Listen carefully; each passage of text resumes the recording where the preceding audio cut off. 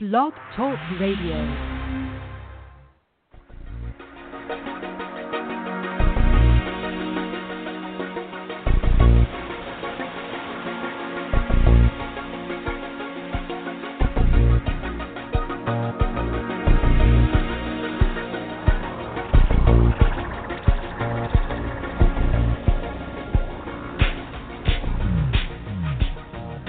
This is the Sunbury Press Authors Interview.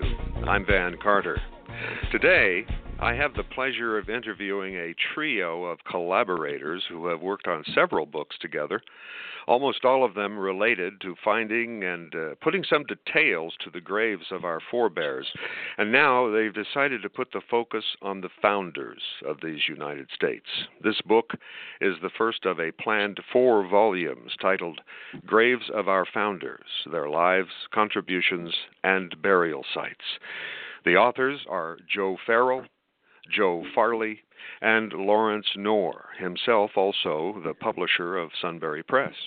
I've talked before with Mr. Knorr and Mr. Farley, but never before with Joe Farrell. Everyone feel free to jump into this free-for-all, but let's start with Mr. Farrell. Joe, tell us about your project. Well, we wrote a whole series of books about famous people buried in Pennsylvania called Keystone Tombstones. And then we did another series of famous people buried in the New York metropolitan area, and we called that Gotham Graves. And in our travels, visiting the graves, we got the idea of doing founders, especially in light of the quincentennial, the 250th anniversary of the founding of our country coming up in 2026.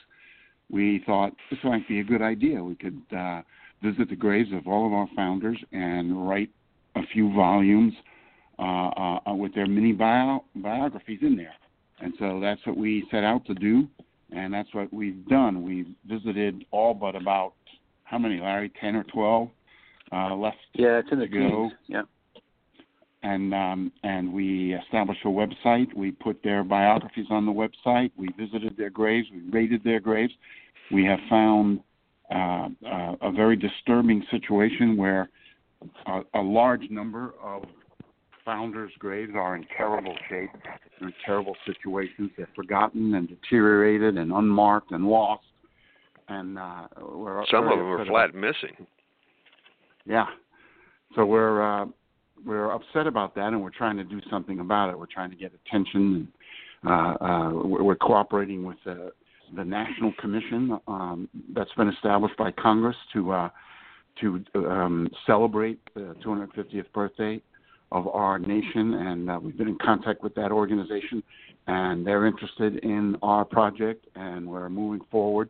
And putting out this first volume is big because I think it gives a concrete matter to the idea of what we're proposing to write and what we're finding along the way. Anybody? I was going to say, just to add on, one of the questions that were asked was, well, who's a founder, and how many founders are you dealing with, and why is it 4 volumes? And it turns out we're talking about over 200 individuals, about 50, 51, 52 per volume, and that's a lot of graves, and they're spread out over 15 or 16 different states, and so it's been quite a bit of travel. So we've gone everywhere from Maine to Missouri to see these things. And of course, most of them are in the original 13 colonies. But it's been quite an adventure and quite a list to check off. Some very interesting people, many that are world famous, and then others that you've never heard of. Yes, definitely. Some of them I had never heard of, and I was extremely surprised. And yet the ones that I hadn't heard of, a couple of them, who am I thinking of here? There's one in particular, Joseph Warren. I had never heard of Joseph Warren, and it turns out that the British had a vitriolic hatred of him because of all of the things he had done toward independence. Yeah, he was a real firebrand. Go ahead. You're making a point, actually. Yeah, that was one of the guys I wrote about, and they said if he had lived, there would be no President Washington. It would have been President Warren. He was a very charismatic young man. They wanted him to lead militarily. He was very humble about that. Said, "No, I'll serve as a private, but I'll fight on Bunker Hill and Breeds Hill." And very early on in the Revolution, of course, he's up there doing that, and he's killed. And not only is he killed, but totally just they attack his body. It's really. I mean, it was extremely graphic. What they did terrible things to his body, and then some guy even went back later and uncovered him again to spit on it. It was crazy. Yep, dug him up. Yeah, it was. And, so he was definitely getting under the skin of the British. That's for sure. He's got a very nice memorial in Boston with a bronze statue, and he's well remembered. So he's one that, even though he was not very well liked or taken care of by the British, he certainly those around Boston have taken good care of him. Now I'm just curious, did you guys travel? The other part of this project is to bring to light the contributions and achievements of men like Warren, men that have largely been forgotten over the years. In addition to bringing attention to the problem with some of the graves, we're attempting to educate, I guess, the entire populace, but in particular young people, about these gentlemen, largely gentlemen, although there are women, of course, in the volumes as well, that basically contributed so much to the establishment of this country. So it's an educational process as well. Definitely. I mean, there were a lot of things that I just don't. We'll get to all of the things, because I've got a lot of questions about some of the things I had no idea about. But first of all, when you went to these places, did you go individually? Did you take road trips together? How'd you work that? Yeah, road trips together, basically. Yeah, there were a couple where maybe one of us was in town for a reason and did that. But collectively, we've been to them all. I'd say most of them, all three of us have been to. Yeah. Well, if you've spent that much time together, it must just be more than professional. You guys must like each other. Yeah, some of us have thicker skins. We've gotten used to each other's idiosyncrasies, let's just say. Well, one of the things, did you all see this? I'm curious about this one place where you went to and you couldn't get to the grave because it was on private property. Was there? I wish you had taken a picture of this alleged sign that said there will be gunshots if there is even dust in the driveway. Really? Yeah, that was one of the Lees, wasn't it? Yes. Yeah. I think that was Lightfoot Lee. That was the Taylor plantation. Find the grave. That's right. So that meant you can't even go knock on the door, huh? Well, there were dogs out of the truck because there were dogs all over the place. Yeah. Really? I don't know, Farrell, you want to tell a story? No, you tell it. Well, so we on that trip we took my pickup truck. So we were in an appropriate vehicle for rural Virginia, and it was a dirt road. So we go down this dirt lane which goes into this plantation, and it at one time had been like a bed and breakfast or had invited the public in, but obviously in at least 10, 20 years it hadn't. It was somewhat overgrown. And we first pulled in the driveway, and we're like, well, there's no fence or gate or anything. So, and it used to be open to the public. Nobody's answering the phone number. And there was this sign about warning us off that, dust in the driveway would result in gunshots. I can tell you exactly what the sign said. The sign said, drive slowly, dust encourages gunfire. Yeah, trap gunfire. That's right. So we drove slowly, and we thought, all right, a lot of these plantations, there's always like a family plot somewhere within 100 yards of the house, and we might see it and be able to hop out and get the picture. And we find as we pull up into this ramshackle old southern plantation, we're being followed by dogs of various breeds and cleanliness, and thinking maybe we shouldn't step out of this truck. So I think we went in and looked around and turned around and came back out, and we just chalked it up to a failure and thought we'd try to get a hold of somebody at some point in the future. But there was no signage or obvious maintenance there of the historic nature of the graves. Well, to your earlier point, Joe, talking about deciding who might be and who might not be a founder, and because you've kind of come up with something original here. I'm not sure how many people have made a true founders list, but I'm really glad that you included some women. You called them thought leaders, and they definitely had an influence upon what was going on. Elizabeth Schuyler Hamilton and Abigail Adams, and I just wish there had been more of them. Yeah, I would agree with you. I mean, in terms of Hamilton's case, his wife supported him throughout his career, aided him in writing, and then after he was killed in the duel with Aaron Burr, she spent the rest of her life basically putting together his papers and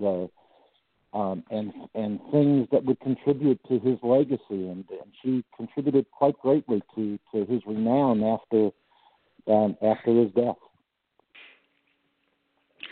And I know, Joe, you read about Abigail Adams, right?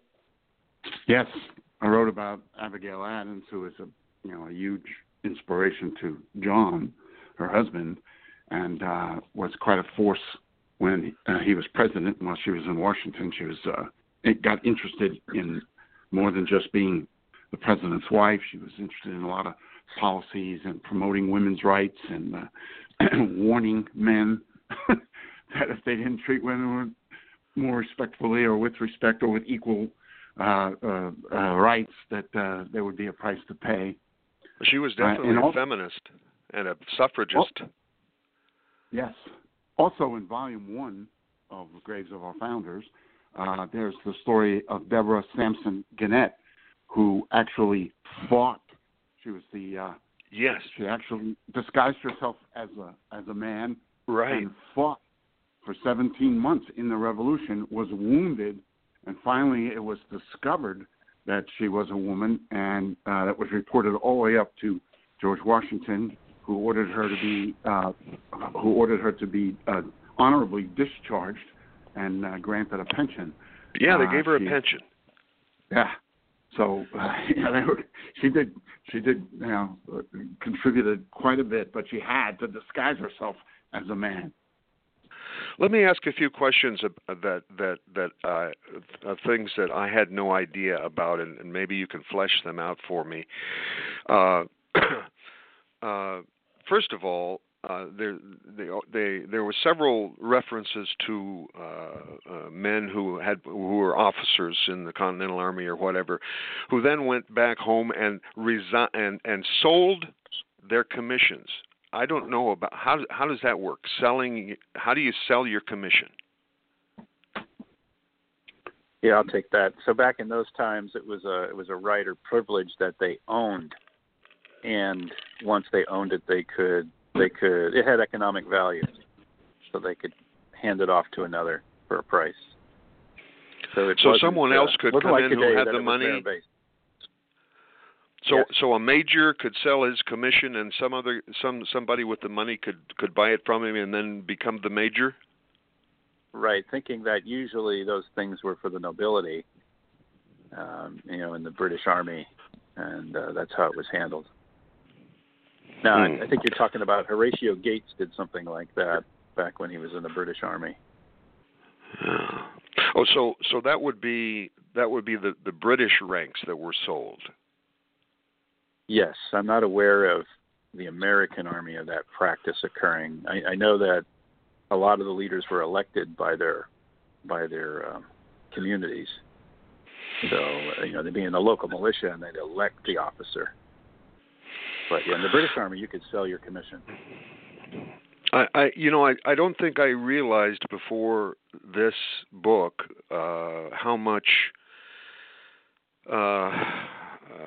I mean, there was a lot of marrying of cousins and things like that. I don't think I realized how interlaced everybody was, and almost it seemed to me that almost all of the founders turned out to, almost all at least, turned out to be from starting from wealth and privilege to begin with. And I think by and large that's true. Alexander Hamilton stands out as an exception to that rule. He does. In that he was an immigrant as well, in that he was born in the West Indies, which is one of the things that attracted who I don't forget who the gentleman's name is that wrote the Broadway play and the score for Hamilton. But one of the things that attracted him to Hamilton was the fact he was an immigrant. He was essentially a poor orphan kid who was just brighter than hell, and people kept recognizing it and gave him a shot at America. And you talk about meritocracy. Yeah. Yes, and he made the most of that shot. There's no doubt about that. Well, Van, one of the go ahead. One of the things that we have talked about actually is I'm amazed that so many who had so much, like you said, lots of these guys were rich and living very well, and I'm surprised that they were willing to risk everything for the cause. It's very impressive to me. I'm a little shocked by it, actually, that so many really rich men were willing to risk everything. Oh yes, there was one gentleman who almost, well, maybe he did. He bankrupted himself, continuing to make ammunition and cannons and things like that for the cause. Yes. I mean, he paid with his own money till he had none. It's just amazing. We've been to some fantastic homes of some of these men, like Livingston in upstate New York, living on the Hudson River in a big mansion, and he was willing to risk it all, signing the Declaration of and they took, and the British came and got it and burned his place. I mean, many of them had their places burned, confiscated, destroyed, and it's just amazing that you got, that rich, well-off men would do this. Well, there were 55 of them. There were 55 of them that signed that Declaration of Independence, knowing while they were doing so that they were establishing a death warrant from the British. Yeah, that's exactly right. Yeah, Ben Franklin had said, "We got to hang together, or we will hang individually," and he's referring to that. They were all traitors to the crown at that point. Something else I didn't know, and I need a little explanation on this. Henry, Light Horse Harry Lee, went to debtor's prison in 1808. We had debtor's prisons here? Oh, yeah. Yes, we How's did. that work? If you didn't pay your bills, you went to jail. There weren't bankruptcies, so you couldn't just go to court and be forgiven. You went to jail for a while, and yeah, the Lee family, at least that branch of it, fell on really hard times, and he was Robert E. Lee's father. So for a time, he was in debtor's prison. I didn't even know we had debtor's prisons in this country. Robert Morris from Pennsylvania, who happened to be at one point the richest man in the country, ended up in the debtor's prison. Good grief. Morris had signed. Yeah, he ended up in a debtor's prison. He was considered the financer of the American Revolution. He threw loads of money into the revolution during it, and then he got into land speculation after the country was established, and he lost his fortune, and he ended up in a Philadelphia debtor's prison. As a matter of fact, Congress passed a law basically to get him out of prison, to basically forgive the debts so that he could get out of prison. But he spent about 2.5 years in debtor's prison. As a matter of fact, during the research, I found an old newspaper article that talked about how they had found receipts where he was paying like $2.50 a month to pay for his stay in the debtor's prison. So when did they do away with debtor's prisons? Well, Chase was left out in the sure. early 1800s, so I'm not exactly sure. But there was a law passed by Congress to get him out. He paid $1.25 a week for his board. In 1800, Congress passed a temporary bankruptcy act, which allowed a number of people to get out of debtor's prison. Yeah, debtor's prisons went away before the Civil War, and with the new corporate laws and such, you see the rise of big corporations and people taking risks, buying stocks and such. You don't see the same kind of treatment of failure with the Industrial Revolution. Yeah. Well, the other thing that I found fascinating that I really just hadn't internalized, I guess, was that a lot of these rich and privileged men who were working for independence, etc., but most of them had inherited what they had, so they started out wealthy.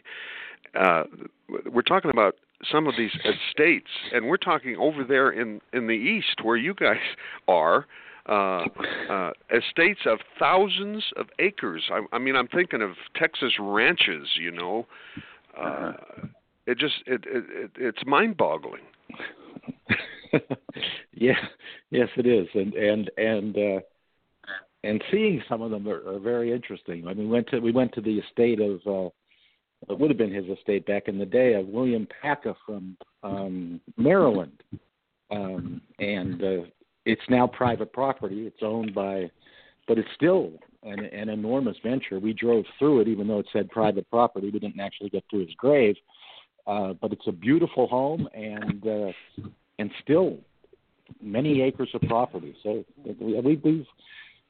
that has kind of stunned us in some ways as well. Yeah, it's and some of the names. The Daniel of St. Thomas Jennifer. They sure liked the Daniel Jennifer moniker, didn't they? He was an odd bird, yes. I mean, there were Daniels going back generations and Daniels going down generations. Imagine doing that genealogical research and trying to figure out that family. Yeah. He had tens. I think he had thousands of acres, but he had a lot of slaves too.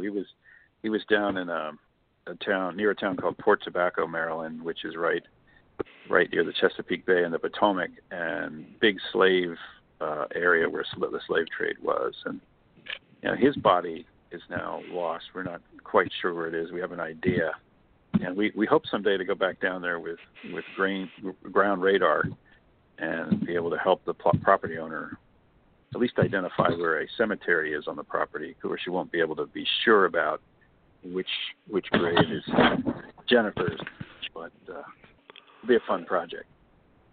I was mortified by the story of and I don't remember who it was now, of the story of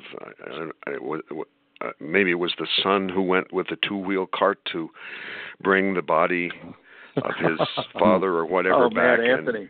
Mad Anthony Wayne, yeah. Yeah, and it wouldn't fit in the cart. So, oh my God, I don't even know if I want to repeat what happened. It was horrible. It's one of our favorite stories, actually. Joe, you should tell it. You wrote the chapter. Please tell it. Well, when all he had was boxes on the back of this cart, and all he intended to bring back. But Joe, before you tell it, why don't you tell a little bit about Mad Anthony first? This guy was an important guy. He was. Yeah. He was one of Washington's favorite generals. Washington really relied on him. He got the name Mad Anthony because he wanted to fight. And many of our generals, which again, this is what you don't learn, I don't think, in the way I was taught history, many of the generals were very reluctant to take on the biggest, best equipped, best trained army on the planet with a bunch of farmers, and they were reluctant to fight the British. But Mad Anthony went after the British. He wasn't afraid. He believed in the cause, and Washington knew that and relied on him for a lot and consulted with him a lot. Say, would you do this? Would you be willing to do this? Would you lead men to do this? And so he became very close to Washington. Many say that he would have been maybe the next president after Washington had he lived. But Washington sent him out west. A part of the agreement to end the war was that the British would abandon forts in Ohio and out west, where they were using the forts to stir up Indians against us and all of that. And so he sent a couple of guys first, and they failed. And so he finally asked Mad Anthony to, would you assemble an army and go out and kick the British out of these forts? And he did. He went out and he kicked the British out of the forts. On his way back, he stopped in Erie, Pennsylvania, and there he had a bout of gout and died. And so they buried him in Erie originally, and 13 years later, his family wanted his body returned to their home area near Philly and Wayne, Pennsylvania. And they wanted his body returned, but apparently not his body, huh? So they sent the son in a wagon all the way up to Erie. It was a long, terrible trip on a dirt road, and rutted dirt road, and very bouncy and all of that. And when he got there, he had contacted the doctor that served with Mad Anthony, and because he said I could need help doing this. I've never dealt with a dead body, and could you help me? And so the doctor was from Pittsburgh, and he met him in Erie, and they dug up the body, and they were shocked that it was still intact. It's only the bottom of one leg had been rotted away. The rest was still intact. So the only thing the doctor could think of, he said, is dismembering him, getting this cutting tool and cutting him up, and then honest to God, they chopped them up and put them in a vat, like a cauldron. It's actually on display at the Erie County Museum. They call it the cauldron of death. Yeah, and and they boiled his body in there and got all of the stuff off the bones, and then he took the bones and put them in the boxes on the back of his wagon and returned to Philadelphia. The legend has it. And this is not Jimmy Hoffa we're talking about. This is Mad Anthony. Yeah, this is it's a macabre story. And he's buried. They put the original. They put the stuff from the cauldron, the remains, back in the original hole with the tools that they used to dismember him and dig him up, and they put those all back in the original grave and sealed it. And then they took the bones and they buried him in Wayne, Pennsylvania, in a nice appropriate grave. So he's actually buried in two places. Yeah. Who else has a favorite anecdote? Well, I'll tell you, I'm not sure it's a favorite anecdote, but Samuel Chase, who signed the Declaration of Independence, he was from Maryland. He was considered a real hothead pre-revolution. In fact, newspapers that were controlled by the British had identified him as being a firebrand, and he did not back down from that. And then he strongly supported the move towards independence as a member of the Continental Congress, voted for, signed the Declaration, and then later became a Supreme Court justice. He was appointed by President Washington to the Supreme Court. And as a matter of fact, I believe to this day is the only Supreme Court justice ever to face impeachment. Because when Jefferson took over as president, he was trying to remove a lot of what were the Federalist judges, the Federalists being the opposing party, and he identified Chase as one, and he tried to impeach him. And Aaron Burr, actually, because he was vice president, presided over the impeachment trial, But Chase was found to be innocent, and he ended up serving on the Supreme Court, I think, until he died in, 1811. But he's buried in a historic Baltimore cemetery in downtown Baltimore that has been just left to rot. You can't get in. It's surrounded by stone walls and a locked gate. The only way we got in was they gave us the combination to the lock, and we were able to get in. But then finding his grave was difficult, and it's worn, and it's a mess. It's one of the most disgraceful graves for a founder, I think, that we've come across. The cemetery itself was once where Francis Scott Key was buried, but his family actually moved him out of that cemetery. We consider that to be, not an antidote, but certainly very. It's an example of the kind of things that we're trying to change as part of this project. Yeah, I am have been for several years a contributor to Find a Grave. So I'll go out to local cemeteries around where I live, and I'll find graves that have been undocumented and photograph them and things like that. And one of the things I have discovered, and I'm sure you have probably noticed exactly the same thing, is that as magnificent as it must have been when they first put it up, anything made of marble doesn't last at all. Mm-hmm. Yes. I mean, unfortunate. I'm sure you have found most of the graves that are degraded where you can almost not read them at all. They're probably marble, aren't they? Yeah, good number of them are. I'm sorry. Go ahead. I was going to say a good number of them are marble. Some are slate. Okay. Some are granite. Many have had new monuments put up, or have other markers around them or other information, but quite a few don't. And some of them don't even have a marker anymore. And when you say, like you said, some have been lost. When you say that you want to restore or are hoping to be able to restore some of these, do you mean simply put up a new and different marker, or try and copy what was there and recreate something? Well, I think we haven't. Yeah, I was going to say we're not trying to dictate what should be done in each situation. What we're trying to do is identify those that we think are in most need of attention, and then hopefully can rally local people or groups or somebody to take up a cause, because there's probably 50, 60, 70 of these out of the 200 that are really in need of attention. Uh-huh.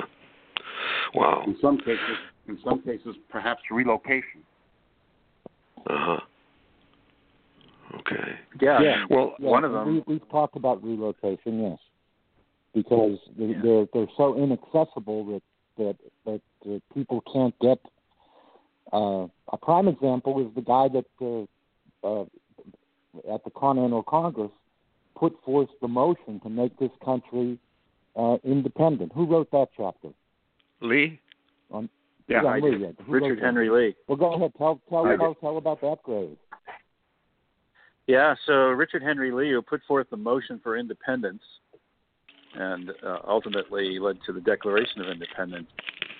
He's one of the Lees of Virginia and had a plantation called Burnt House Fields. When he died, the home had already burned down, but the family plot was there. So this is back in the early 1800s. They still buried people on that family plot, and they lived. The rest of the family lived nearby on other plantations.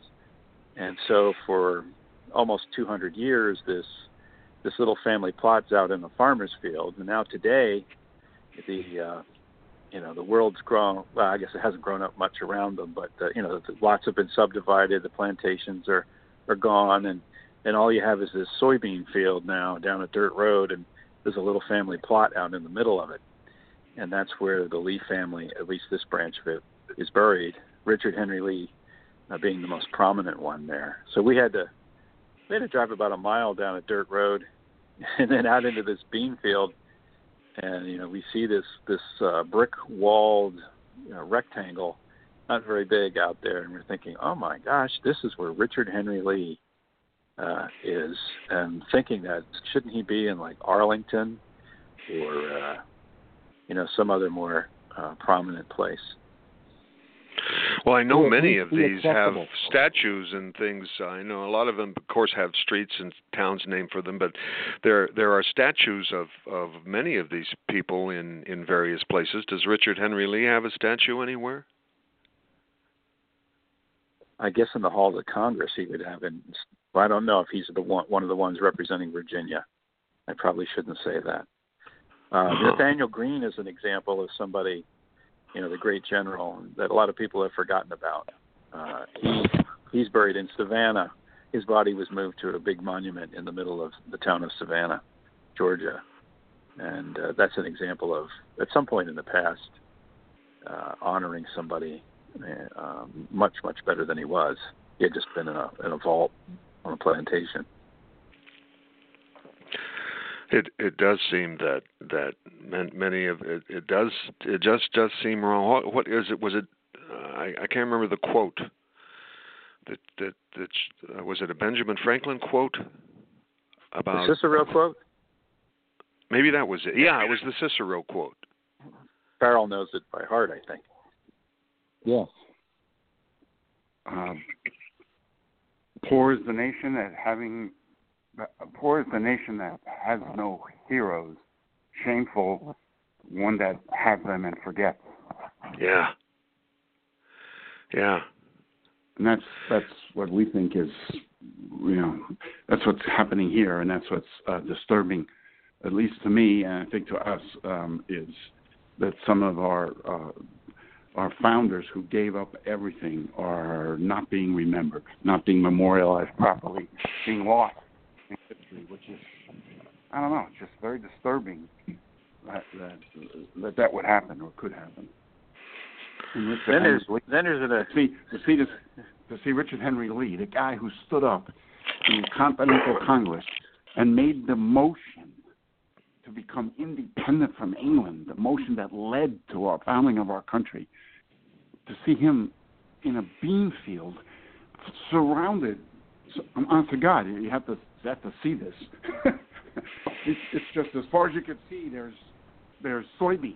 I mean, as far as you can see, there's soybeans, and there's his grave. There's his remains in the middle of a soybean field. You couldn't find it. I mean, it's really, really, really hard to find in a very remote area of Virginia, accessible only on a dirt road. You mostly turn around before you get there. You say, "This can't be right. This can't be right." There's all dust flying, and you're on private property. You're in a soybean field, yeah, and you're thinking like, we got to get out of here, and that's where he's buried. Yeah, that's just not right. It's just not right. Thank God we had Larry with us, because Joe and I, being city guys, had no idea they were soybeans. So we learned that on the trip as well. Yeah. Well, I think you guys need to probably pursue some GoFundMe site on your site, or some crowdfunding or something like that, to try and rectify a lot of this. It sounds like you may have gotten yourselves into something that you weren't expecting to, but it is shameful, some of what I'm hearing about these founders' graves.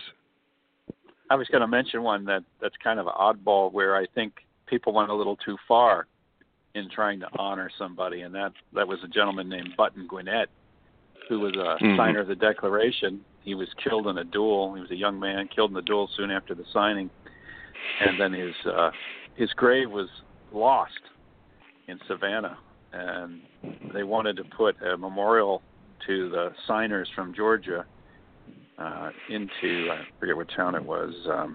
It's a town in Georgia where they have a monument. And he's named on this monument, but his body was never found and moved there. Well, it turns out in Savannah, a local amateur archaeologist wants to dig around and find Button Gwinnett, and finds some bones in a grave.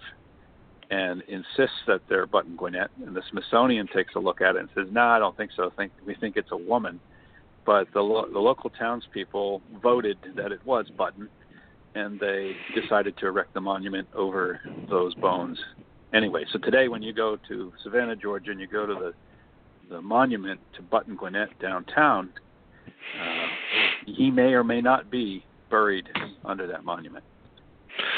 Well, I also know, speaking of Button Gwinnett, I learned that someone that almost no one has heard of, and his grave has been lost, but his signature is rare and very valuable because he signed the Declaration. Yeah, I think Farrell wrote that chapter. Yeah, I'm trying to think of who it was. Button Gwinnett. What was his signature worth? It's rare because he died so young, and he didn't have a lot of his papers were lost, I guess. And his signature's worth hundreds of thousands of dollars at auction if you can find one. Isn't that crazy? Probably more valuable than George Washington. I don't know. I haven't tried to buy a Washington signature, but yeah, it's very rare. Huh. Yeah. Evidently, a 1979 letter signed by Gwinnett brought $100,000 at a New York auction in 1979. Yeah. And that in 2010, a document with his signature went for 722. Yeah. 722,000. Yeah. So I guess you could say poor guys go to try to visit those, I'd hold on to it. Poor guys go to try to visit the graves, and the billionaires buy the documents. Yeah. One of the anecdotes that we have laughed about on our trips is about a guy named Elbridge Gerry.